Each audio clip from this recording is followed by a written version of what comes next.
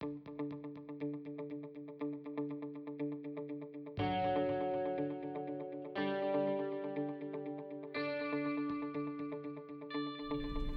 to AP GoPoCast from Whitman-Hanson Regional High School in Whitman, Massachusetts. I'm history and government teacher Steve Botello, and joining me every episode are students from our Advanced Placement United States Government and Politics course to share their insights on current political news stories in these turbulent times. Student guests will discuss the facts and sources of these stories, make connections to our curriculum, and most importantly, share their own opinions on the big issues of the day. This is AP GoPoCast Episode 2, recorded December 10th, 2019. Joining me today are Chloe Turner and Rory Driscoll. We'll be hearing about social media and politics and the emergence of Pierre Delecto, as well as Congress's passage of a resolution supporting the rights of Hong Kongers. Okay, we're going to hear from Chloe. Chloe, what do you have? Alrighty, so I did my article on Mitt Romney's anonymous Twitter account that criticized Trump. It was an NPR article, which is a slightly left-leaning story selection. NPR. So they have a left-leaning bias? Yeah. Mm-hmm. And I actually went into before I get into the article, I actually went into the author of it, and I found that he definitely has a bit of a left leaning in general, because he was a producer for PBS, but he also was tweeting against President Trump, but he's followed by Barack Obama and Bernie Sanders, so he wouldn't want to upset them. So I mean, I don't know if that has anything to do with it. But the article was not criticizing, but discussing Mitt Romney's pseudonym Twitter account, Pierre Delecto. And it's been active since December 2015. I put that in quotes because it hasn't really been active. There's only been 10 total tweets over the course of 4-5 years. And he's a big French guy. He speaks French. The posters around school will tell you that. And he said that it was him because he was caught, and he criticized President Trump on his policy and just the way that the Senate couldn't necessarily stop him in some of his policies. He was recently elected in 2019. So, but he has served as Massachusetts governor, which is cool because Massachusetts is a very democratic, very liberal state. Mm-hmm. Yep. But he's a very Republican man. Yeah. And he ran for president. So I mean, and it I said that it relates to party loyalty that was discussed throughout the chapter, because his secret account discloses distaste for the president, and in Congress, the Republicans and the Democrats tend to be very partisan in their natures, and they don't tend to criticize their own party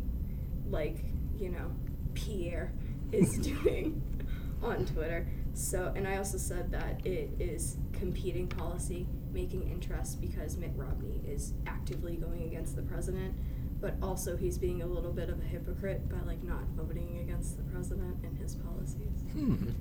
And this article was kind of from a couple months ago, but I said that he probably won't, this scandal probably won't do anything. It's not even really a scandal. He's incumbent. He's probably gonna get reelected in Utah. It's not gonna be this big deal, I don't think, unless someone is opposing, his opposition ends up throwing this back in the faces of the Utah citizens, unless they get really heated about, unless they're real big Trump supporters, they're probably not gonna get that hurt over this whole thing. Yeah. I got a question for you. Okay. This is for both of you. Yeah. Do either of you have anonymous social media accounts that you use to lurk and to, I don't know, if posting But do you use any anonymous social media to just surf around on the social media I don't. platforms? Not really. Like, I use like a screen name, but like nothing that would like Yeah. hide my identity. I'm pretty sure my first name's like somewhere in there, like the email or something. You could go in and see that Yeah. as my first name. Like, I've seen them, and I feel like some of my friends might have them. I'm not completely sure. But, like, I don't use them. Like, Do you use, now you said your first name's in your username, probably, but do you identify yourself with your first name, your last name, maybe the town that you live in? No, that's not of course safe. not. Yeah, that's not safe. Okay, so you do appreciate some level of anonymity. Yeah. Mhm. Okay. Is political speech, do you think that should be protected with total anonymity? I don't think so, because even though the First Amendment does cover, like, a lot of that stuff, Yeah. Mhm. like you are a public figure, and and like, yes, what is said behind closed doors should remain behind closed doors. Right. But like, you are a public figure tweeting on a public platform with a lot of people following you. You have a following. You have constituents who like to know your opinions on people like the president. So like, I don't know if you should stay anonymous in your true beliefs of, like, you know, policy and your, like, fellow comrades. Yeah, that actually kind of leads into my question for you. So I want to know what you think about, is it okay for like politicians with lots of influence like Mitt Romney to really like use an alias? Because a lot of people are kind of upset at this, and then they kind of feel betrayed because he's not supporting his party member, and especially someone like the President Trump. So, and it kind of reminds me of like how like social media has this huge influence on politics nowadays, and like how Trump was banned from blocking people on Twitter. We weren't supposed to do that. Yeah, exactly. So, Well, I just think that, like, you know, he does have a duty to, you know, his constituents. And, like, I don't think it's necessarily, like, betrayal. But, like, I think it's valid to feel betrayed by this whole thing. But also, I think that, like, he is a public figure, and he is a politician, and he, like, his constituents care about, like, how he feels about the president. Yeah. And, like, how he feels about, like, his fellow senators and his fellow congressmen and women. So I think that, like, it is a big deal that he's hiding, like, personally how he feels about policy, how he feels about the president, you know, because, like, who knows, like, that could get him reelected just because of how he, like, doesn't like Trump. oh, that's a good point. You know, it could get him reelected, like, you know. Utah's kind of, I don't personally know much about Utah. I think that's agreed at the table. We don't know much about Utah. They do have a basketball team. and they are a dry state, I know that. Yes. Mitt Romney's a Mormon, so it's like... Hey, there's two facts that we didn't know ahead of time. I Awesome. looked into it. People were making, like, they were, like, mocking him a little bit because people were saying, like, what's going to be the drink that's named Pierre Delecto? Oh, wait, Mitt Romney can't drink. He's a Mormon. And he's senator of a dry state. So people were saying, like, it's an empty glass or it's going to be water. Maybe that could be the Shirley Temple of Utah. Order of Pierre Delecto. Oh, man. I hope. I hope so, too. Well, thank you, Chloe. That was illuminating. Rory, what do you have for us today? What do you want to talk about? Sure, thank you. So my article is called the Congress Passes the Hong Kong Rights Bill as Trump Tries to Strike China Trade Deal. And my article is written by CNBC, and it's a left-leaning news network, according to media bias, factcheck.com. And it kind of skews left on the political scale, but it's never failed a fact check, so it's reliable from a fact standpoint. So pretty much the article goes over how the House of Representatives passed a bill that is trying to protect human rights in Hong Kong. And the president, this goes against the president's kind of re-election gambit in 2020, and he really does not want to damage any relations with China because he wants to solve the trade war, and he wants to have like a trade agreement with China, so kind of to appeal like all those problems that we're having with them currently. And if we were to go against China by supporting like a revolution in their country, then it would kind of cause a lot more conflict than what we're looking for. So, however, in the House, it was ruled on by a 417-1 margin.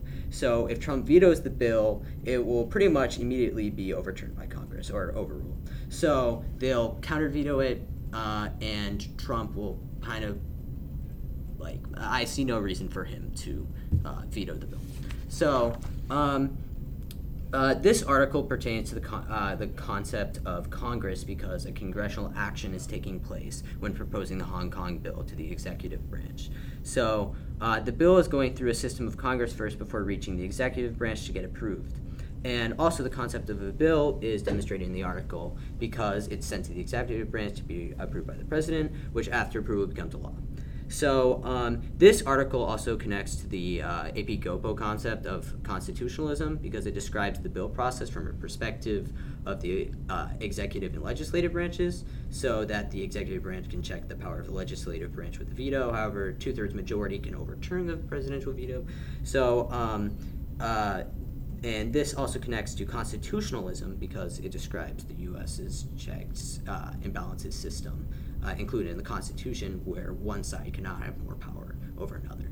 So for personal thoughts, I really don't see any reason why he would overturn this, or override this, but it's recent news to me that the bill was passed, so Trump did not veto the bill, and I feel like if we were to cause more conflict, I feel like it's for the better because we are a country that we want to support freedom from oppression, and I find it really not fair that they're having their liberty taken from them because they were promised since 2040 until 2047 to have control of themselves. So I feel like they're cutting that too short, and it's really not fair. But also China's such a dominant force in the world. It has the largest population and army in the world, so it's very threatening. And if we really get on bad terms with them, like more than we have already, then it could spell like disaster for us. So they could be very threatening. I have a question for you. Yeah. So when we think about the laws that we studied in class, very often something that the House and the Senate pass and then the president signs winds up being enforced. Mm-hmm. And generally speaking, these are domestic laws, things that set rules and procedures within our own country. Right. With this particular case, because Congress is passing a resolution essentially expressing their opinion, does this really have that much impact on China? Like, is this really sanctioning anybody in particular? Is this really just a message, or are there real clear-cut and definable consequences that could come from this? I feel like it's kind of a message because, in the article it wasn't really specifically mentioned what was in the bill, and I don't know if that was just part of like the writer and he or she didn't include it. But I feel like that if it was really like that big, we would see like a huge like issue with us, especially because we have so many problems with China already. So I feel like it does serve more as like a message of our ideals more than anything else, than actually trying to provide like lots of aid. We just want to show that we support them, I feel. Mm-hmm. Mm-hmm. Do you have any questions for our colleague? When I was reading the article, I was just wondering in general, do you think that Trump having like a background in business, like, we've never kind of seen a president like Trump. Mm-hmm. Like, yeah. Do you think that like him having such a big background in business is kind of like helpful for like things like this, like negotiating like Chinese trade, but like with this whole Hong Kong bill? Do you think that that's kind of like helpful for him, or?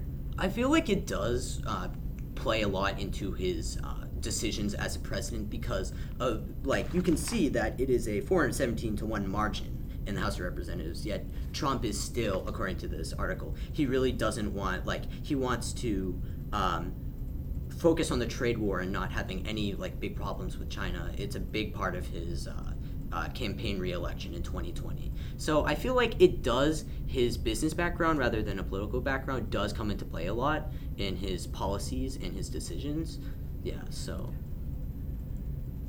I just think it's cool that Congress can be bipartisan for this. Mm-hmm. You know? Yeah, definitely. You rarely see that nowadays. Yeah. Well, it doesn't get a lot of press, but they have been busily working together on certain I'm so issues. happy about that. I really am. Because I feel like you never see that now. Like we as the people, we don't see them be like anything but partisan. Mm-hmm. So like they're bipartisan, but like in this, and that's really cool. Yeah, they're standing for American ideals. What more can you ask for? Nothing. Yeah. I think that's probably a really good note to wrap things up with. Thank you both very much for coming, and thank you for sharing what you had. And have a great day.